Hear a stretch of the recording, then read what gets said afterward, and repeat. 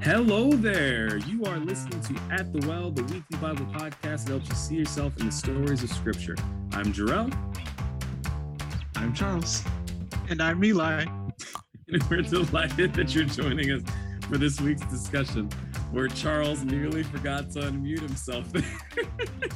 I tried clicking the unmute button and it just failed me. We've all been there. I feel like COVID is a time for every couple of weeks. It's just like, you're muted. Yep. Tumbling. It really is. Yep. It's a good thing. Do either of you have any fun or embarrassing or just interesting technological mishap stories of the past year of our lives that we've spent mostly over screens? Yeah, I was in a meeting and I think the classic.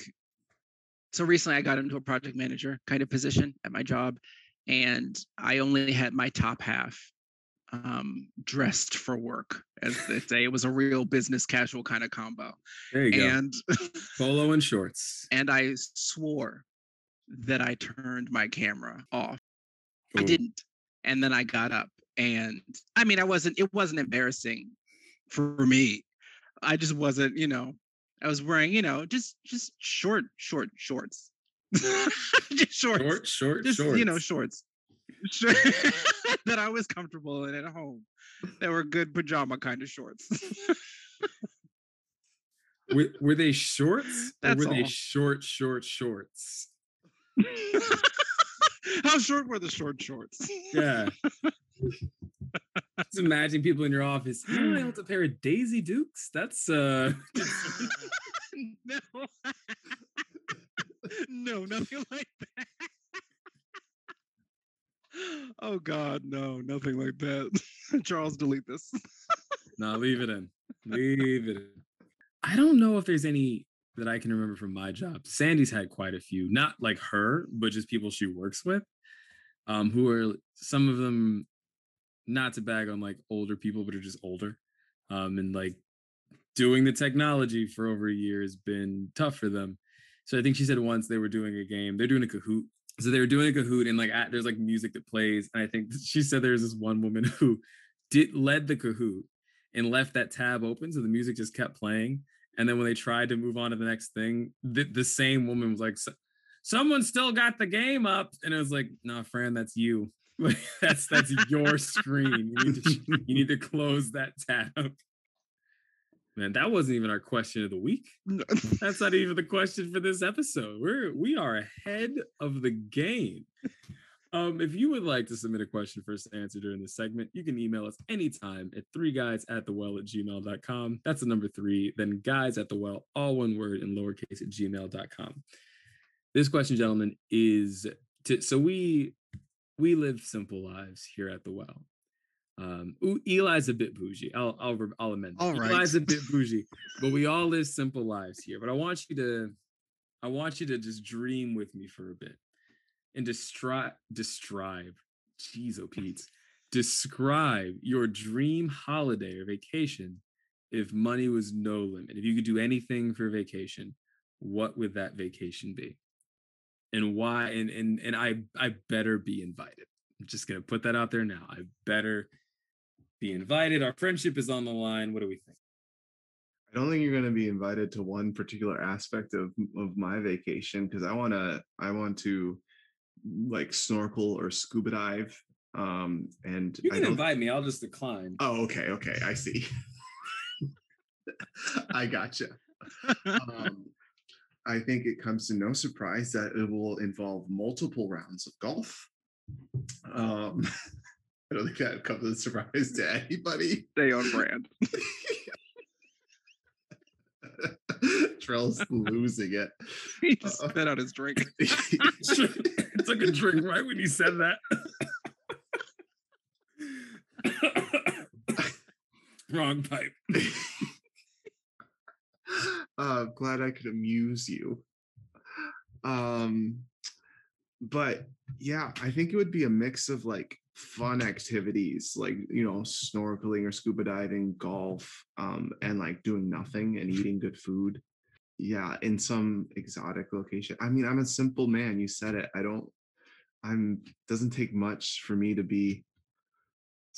enjoy a vacation. So, um, but in case anyone didn't know, golf is an expensive sport. So if money's no object, I'm going to play lots of golf. I want to go to Rome. I went to architecture school, and I went to architecture school, and almost everybody went to Rome. It is the place you go to when you're an architect planner. I mean, Europe, just in general, is so much history.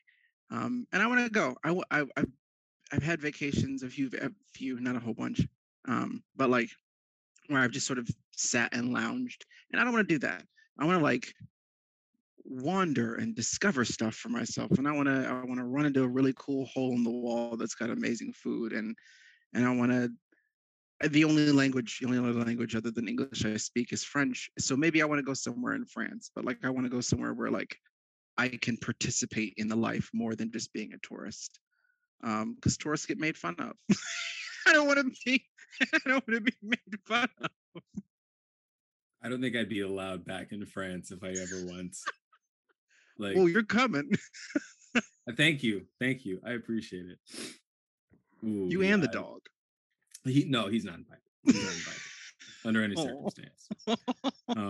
No, he doesn't get a vacation. He needs to get a job before he gets a vacation. That's a good. I think. I mean, you're an architect, so Rome for me would be cool, but I'd imagine as an architect it'd be even more so, in like just the context of everything. I'm pretty simple as well. I would want to go somewhere in Europe because I've never been. So honestly, probably Scotland. Like I'd want to go with my brother-in-law Jack and his wife Rachel, because Jack's from Scotland, and I would want to get some time with just Sandy, but I would love to just go with both of them and have Jack show me around because yeah, it's a beautiful place, and it would just be a cool thing to see and to hang out with both of them. So probably Scotland and bring Jack and Rachel with us, and Eli and Charles. Not the dog; he can stay home. The passage for this week is from 1 John chapter 3, verses 1 through 10. This is our back to basics season as we walk through each verse in 1 John together. So we're looking at 1 John chapter 3, verses 1 through 10. If you have your Bible and you aren't driving, you can start turning there now while I set the scene. In light of continued strain put on the body of Christ by false prophets, John continues his attempts to keep the children of God from deception by outlining what our actions reveal about the state of our hearts and object of our loyalty. In this passage, he also elaborates on the transformative nature of God's love, which has the power to purify the sinful hearts of men and mold us all into his image. Behold, what manner of love the Father has bestowed on us that we should be called children of God. Therefore, the world does not know us because it did not know him. Beloved, now we are children of God, and it has not yet been revealed what we shall be. But we know that when he is revealed, we shall be like him, for we shall see him as he is. And everyone who has this hope in him purifies himself just as he is pure. Whoever commits sin also commits lawlessness, and sin is lawlessness. And you know that he was manifested to take away our sins, and in him there is no sin. Whoever abides in him does not sin. Whoever sins has neither seen him nor known him. Little children, let no one deceive you. He who practices righteousness is righteous, just as he is righteous. He who sins is of the devil, for the devil has sinned from the beginning. For this purpose, the Son of God was manifested, that he might destroy the works of the devil. Whoever has been born of God does not sin, for his seed remains in him, and he cannot sin because he has been born of God. In this, the children of God and the children of the devil are manifest. Whoever does not practice righteousness is not of God, nor is he who does not love his brother. Gentlemen, what can we take from this passage in 1 John? So just how he starts off Behold, what manner of love the Father has bestowed on us that we should be called children of God. So like John is immediately at this point in this portion of his letter, like just marveling at the love God displayed through Jesus and what it means for our identities, right?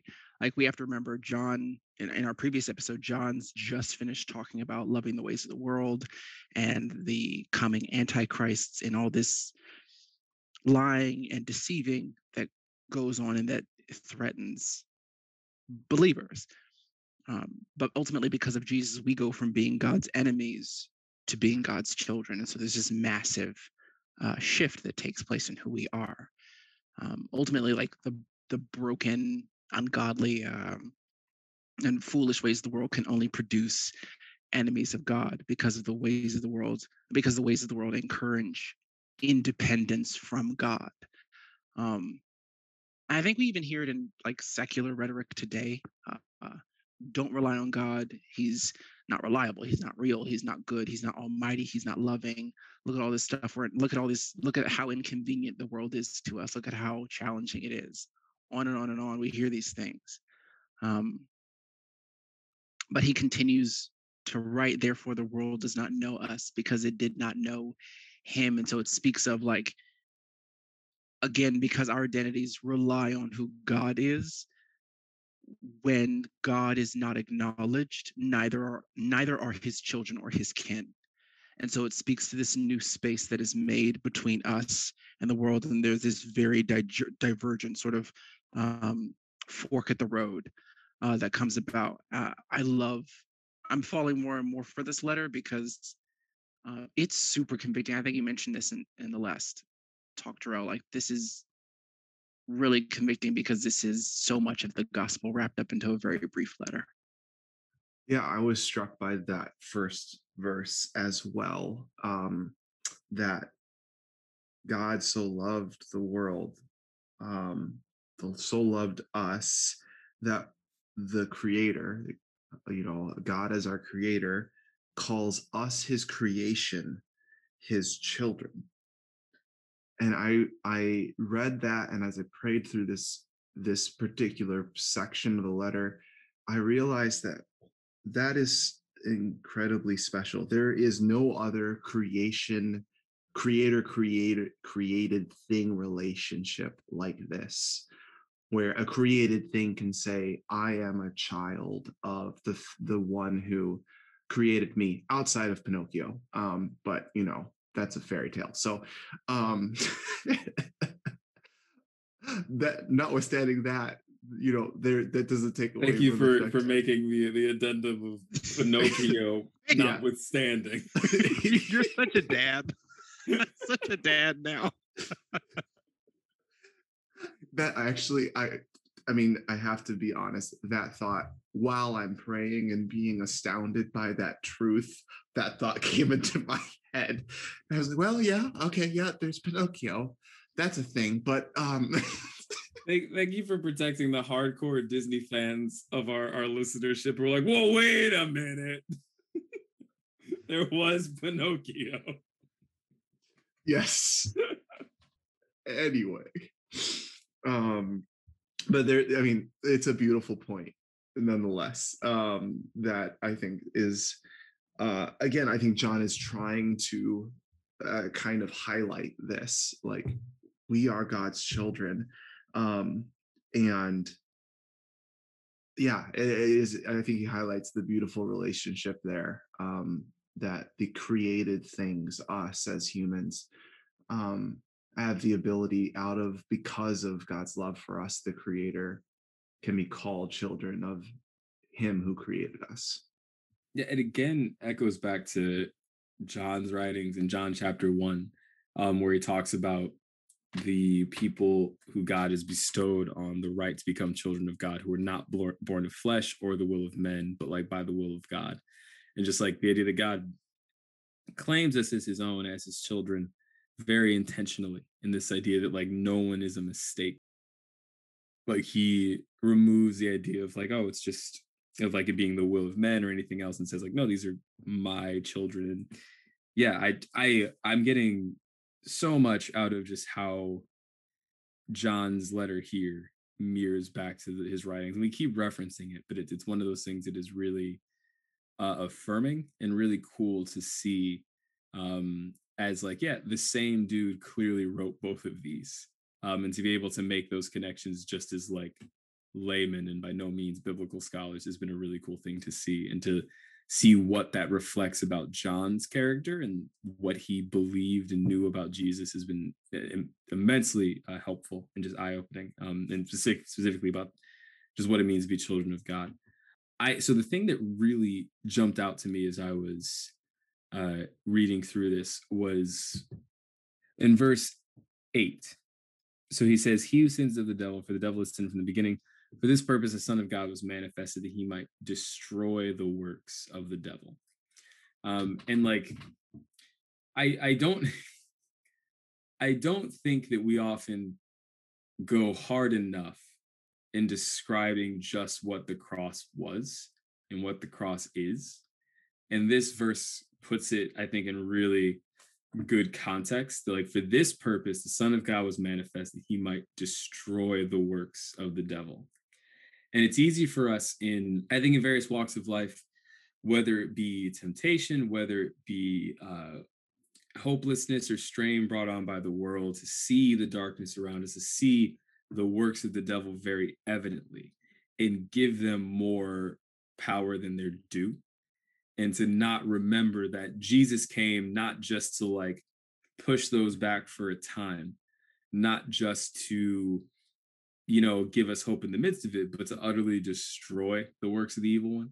Like, I don't think that, at least I don't think about and claim that power that Jesus has won for us as children of God nearly as much as I should. That he came purposefully, like, to seek and save the lost, to like preach hope to the oppressed, and also to wreck the works of the devil. And like, that's what the cross symbolizes, like the ultimate victory of it is finished. And while we still may on this side of heaven be aware of it and reckon with it and be tempted by it or what have you in different ways, like, Jesus did the work to destroy that work ultimately. And so there's something that I think that, and maybe it's just me, but I think that as believers, we kind of hang our heads at times when it comes to works of the evil one, and kind of subject ourselves like, well, it's just kind of what it is. But no, like, Jesus came for the purpose of destroying those works, and he did it, and gives us ultimate victory over those things. So while we fight, again, be it temptation or just the concerns of the world, we should do so and never fail to do so in the knowledge that and it's something that's been said a lot, the battle is won, and like, victory has been assured. And that should be leading our thoughts as we go into moments we were talking about in the last episode of being either tempted by the lust of the eyes, flesh, and pride of life, going forward with the knowledge of like, game over. Like, Jesus has already won it. I need to walk in his victory, because it's already happened. And I don't know. There's a lot more to it than that, but I don't know. That's really stuck out to me, of God just can kind of live like the battle is won because it has been. I love that, Jerome. I'm trying to figure out who said it, whether it was one of you two. I think it was maybe one of you two, or somebody from my church. I don't know. But the words as you were speaking, already not yet, came to mind. Like, we are constantly, as believers, towing the line of the battle has already been won, and yet we are not yet exposed to the victory in full. Like, we don't see that. We live in between that. And so we like live trusting that because God sent his son, he died for us, like actually took on sin, was punished severely, like God threw his full wrath at his son and was pleased to crush him for our sake, and it was resurrected. Like, that's the completion that we run the race toward, and have hope in. And so, like, as we're going through John's letter, as he speaks to the brokenness in the world, as he speaks to who we are in the midst of the brokenness and how we're not supposed to be deceived out of our faith by those who are still influenced by brokenness. And then now, as he's digging into our identities as children of God, he's also dipping into like, okay, well, what is that? What's an implication? Like, how do we then relate to sin? And in verses 4 through 6, he wrote, whoever commits sin also commits lawlessness, and sin is lawlessness. And you know that he was manifested, obviously referring to Jesus, to take away our sins. And in him there is no sin. Whoever abides in him does not sin. Whoever sins has neither seen him nor known him.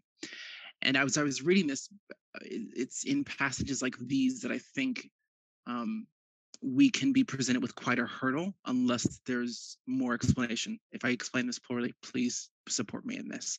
But like, we would be hard pressed to find a Christian who did not sin in thought, word, or deed after their conversion, right? It's not like you do this like complete and total 180 where like your actions are suddenly perfect after you've understood who Christ is and believe him.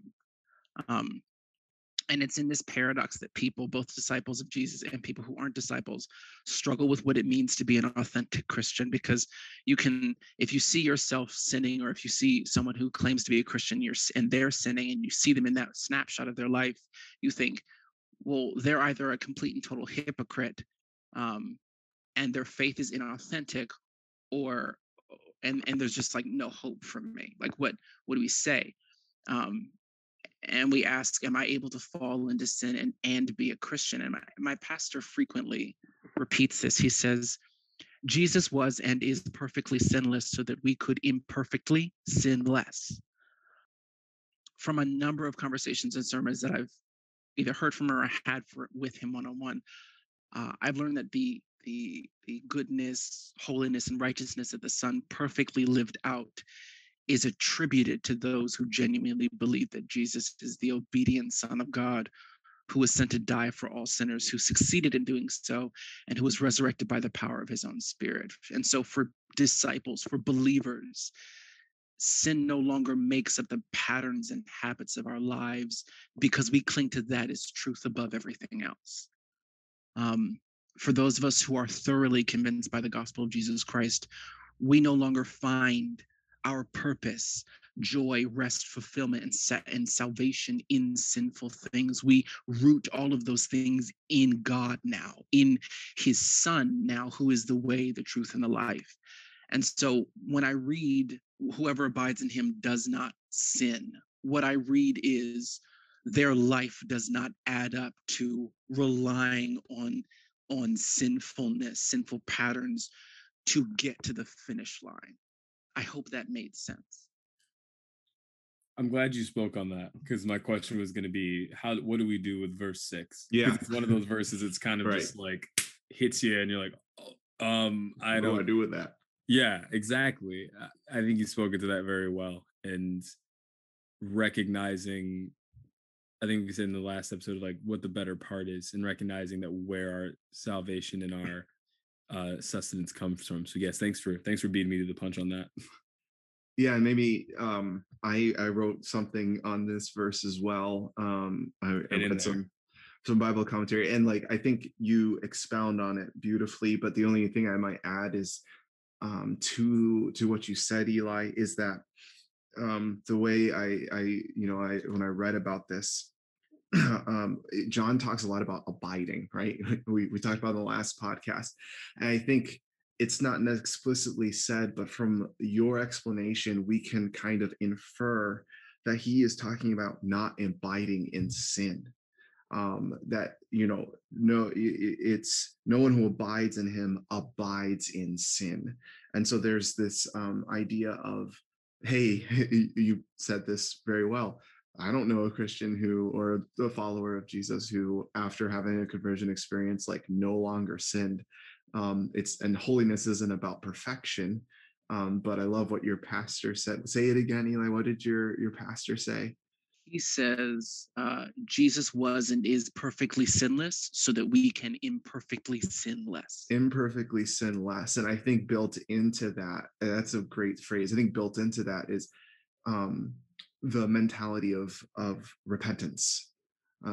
we will continue to sin, and hopefully we sin less. But in that, it necessarily is the idea that we need to repent. We need to be reconciled and not abide in the wrongdoing.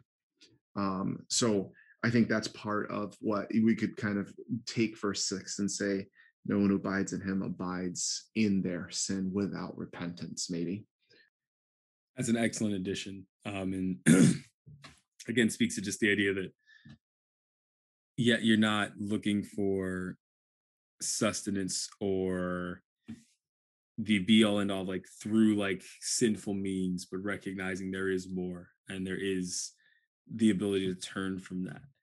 Absolutely. Yeah, I think that I'm really, praise be to God that you both like independently decided, yeah, we should speak on this verse, because that's the one that I was like, ooh, I don't really know what to do with that. I feel like John's coming really hard at me for some reason, and I need to just speak on it. But thank you for that. I think it's a blessing. It's been a blessing to me. I'm sure it's a blessing to our listeners as well.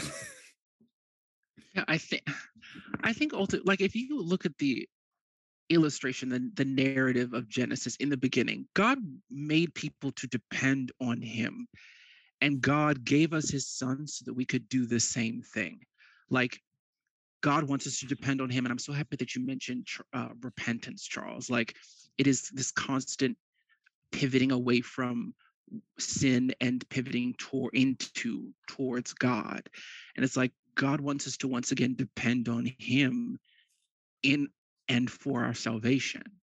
It's like, yes, so to the Christian who's been a Christian for years, who believes in Jesus, and who finds himself in a season of just like feeling distant from God and behaving in a way that reflects that distance. Maybe you have stumbled into a pattern of sin again.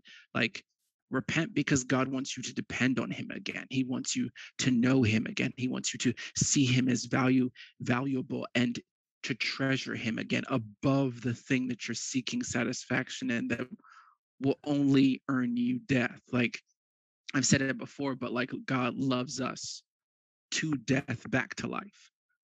We're supposed to be depending on God. Like, I too often I think, and maybe it's not just an American thing, but we see maturity as being self-sufficient and growing into this independence from everyone around us. But like, that's actually not what Christian maturity is. Christian maturity is depending completely and utterly on God. And so God was never going to give us a salvation that somehow is apart from him, that says, oh, you get to be self-sufficient, you get to not do any wrong now, and you get to just be good and not do anything related to me anymore. No, I'm going to offer you a salvation that is rooted completely in my son, that depends completely on what my son did, not on how you do. Like, yes, being a Christian is a call to change, and it has many good works as a part of it. Like, we do good works, we do good things, our life does change, and good works are a part of a healthy faith. But to say that our salvation somehow depends solely on our good works and our good behavior and our not sinning is to demean the necessity of who Jesus is. Like, it's the main character of our lives, of your life, listener, is not you, it's Jesus. And I think God wants to make that abundantly clear. Like, no, the main character of the Bible is my son, is me. Like, the main character of your life is me. And when you stop believing in this worldly rhetoric that says you are the author of your own story, that frees you up to separate yourself from a world that is going to pass away, and frees you up to have access to a life that is absolutely eternal, in dependency in Christ. Amen. Thank you for preaching to us there for a bit. And like, it's like the more we think of Jesus as fully God and fully man, and the person that he was and is, I think the more context is given to the things that he says and the things that are said about him. And that, like, if a friend asked you for advice on something and they were pursuing something that you knew for a fact would not work, would not be sufficient, you would pretty aggressively turn them away from it and turn them towards something that is more sufficient. And like with Jesus, like you said, Eli, I think he so much of who God is like trying to like make abundantly clear that he and his son are the only things that are sufficient. And that comes out of like God's zealousness for us comes out of knowing that he is it, and knowing that he himself and only him and only the sacrifice of his son is it. Like one of my favorite passages in scripture is like Joshua 24:15, but everything that comes before it, because it's when they're passing over to the promised land and Joshua says, like, choose this day who you will serve. Like, as for me and my house, I will serve the Lord. And he lists everything that God did up until that point as a way of saying, like, if you're not convinced yet, I don't know what to tell you. But God is it. Because of all of these things and more, God is it. And I like see so much in John's writing, so much of like that kind of zeal that was in Joshua, and like the confidence in which Jesus spoke of saying, like, in what John says, like Jesus saying, and he who has me has the Father. Like, I've seen things here and there of people who get turned off to Christianity because of the exclusivity of Jesus Christ being the only way to heaven. And I don't know what it is like specifically to struggle with that. But I do know that God he's not just content in being enough and being exclusively and explicitly through the sacrifice of his son, the only thing that is enough. He's not just content in that, but he is so willing to show us that he is. He is so willing in our day to day to show us that he is always the better part. And so I guess if for anyone who is listening, who for them that is a stumbling block in the idea that like either sufficiency outside of self or sufficiency just in this guy Jesus who died thousands of years ago is something that you struggle with, and something that you see is like, well, how can he be the way to heaven? How can he and he alone be the way to eternal life? I want to encourage you to give that over to the Lord in prayer, and to pray as something as simple as, God, show me your worth and your sufficiency in my life. I can't speak to exactly where you are. I can't speak to exactly what the Lord will do. But my experience of the Lord is that he loves to show how sufficient he is. He loves to prove that he is the better part. He loves not to be challenged in an arrogant way, but for people to come to him in vulnerability and in genuineness and with their full heart and say, I'm not sure. And he, throughout scripture, makes a point to be like, fine, I'll show you then. And so I don't know what that means for you. I don't know how the Lord will speak to you, but I do know that he loves to show himself sufficient, and he would love to do so in your own life. So that is something that you're struggling with. Bring that to him and email us so that we can pray for you, because I know that God would love to show you how good he is.